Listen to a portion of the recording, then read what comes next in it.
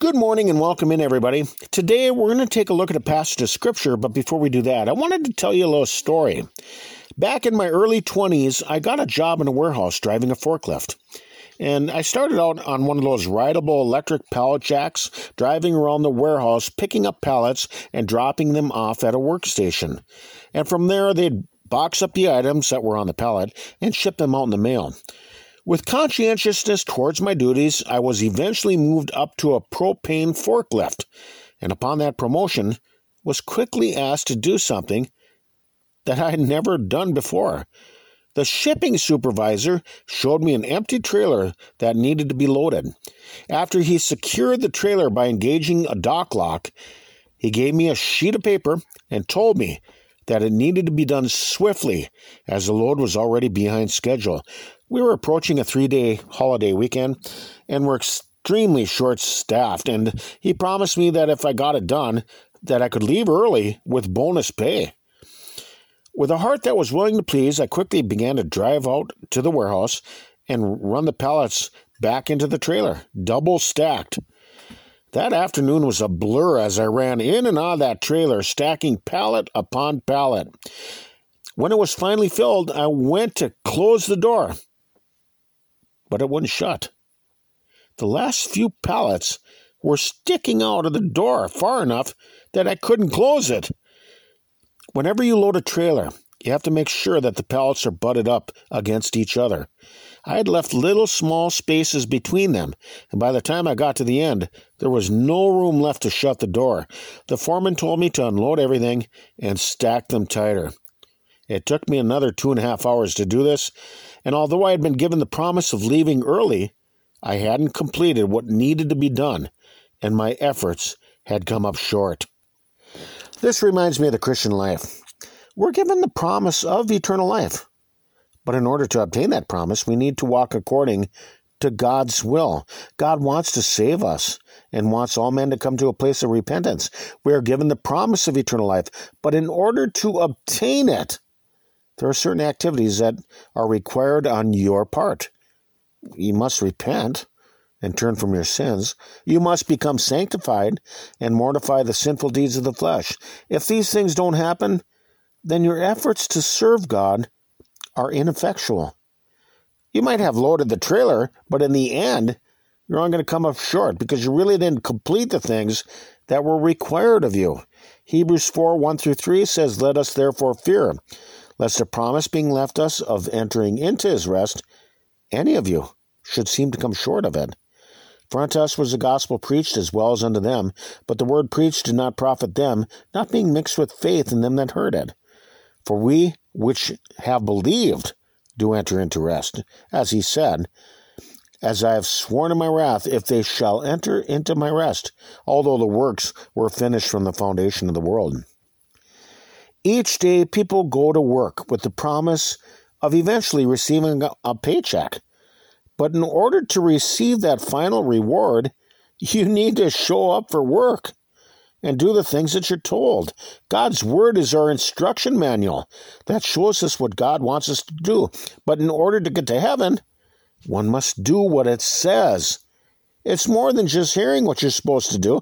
It is doing what is required of you.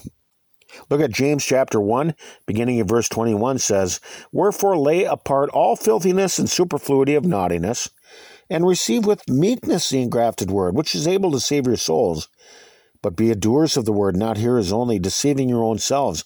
For if any be a hearer of the word, not a doer, he is like unto a man, beholding his natural face in a glass, for he beholdeth himself, and goeth his way, and straightway forgetteth what manner of man he was. But whoso looketh into the perfect law of liberty, and continueth therein, he being not a forgetful hearer, but a doer of the work, this man shall be blessed in his deed." In order to enter eternal life, there's some effort that is required on our part. We're given a promise that God will save us, but we must repent of our sins. We need to do what is right. If there's no effort in one's life to become a new creature in Christ, then you're going to come up short. In order to please God perfectly, we must possess real faith. We must understand God's will from Scripture and activate our faith by doing what it teaches. Because faith without actions really isn't faith at all. Look at James chapter 2. Beginning at verse 18 says, Yea, men may say, Thou hast faith, and I have works. Well, show me thy faith without thy works, and I will show thee my faith by my works. Thou believest that there is one God, thou doest well. The devils also believe and tremble. But wilt thou know, O vain man, that faith without works is dead? Was not Abraham our father justified by works when he had offered Isaac his son upon the altar? We see how faith wrought with his works, and by works was faith made perfect. And the scripture was fulfilled, which saith, Abraham believed God, and it was imputed unto him for righteousness, and he was called the friend of God. You see then how that by works a man is justified, not by faith only. Likewise also was not Rahab the harlot justified by works when she had received the messengers and had sent them out another way. For as the body without the spirit is dead, so faith without works is dead also. To eventually obtain the promise of eternal life, we must become sanctified and pleasing unto God, and that's going to require faith. Hebrews 11:6 says, But without faith it is impossible to please him. For he that cometh to God must believe that he is, and that he is a rewarder of them that diligently seek him. The only way that genuine repentance and obedience to God's word can happen in your life is when you possess faith. I mean, you might know the Bible inside and out. You might have memorized large passages of Scripture. But knowledge without faith is ineffectual in one's life. The only way you can sincerely do the will of God is by believing in the reality of God.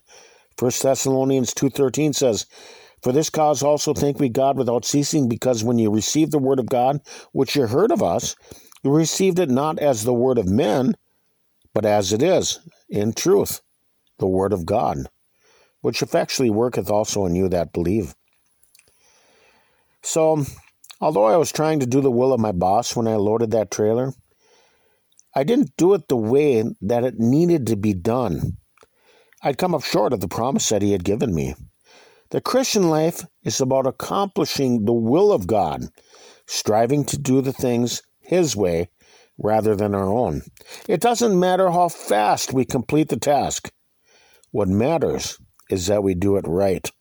Only then can we obtain the promise and shut the doors on this world and eventually disengage the Dok-Lok. So let's think about these things for right now. We can be found on your web browser by searching tlkjbc, where you can find our diaries distributed through various platforms, and we're not associated nor affiliated with any other religious groups. You can get our entire podcast feeds directly along with transcripts at tlkjbc.com. Or I suppose if you find us somewhere up here in the great northern Minnesota woods. Peace to you all, and Lord willing, we'll talk with you some more tomorrow. Till then, bye-bye, everybody.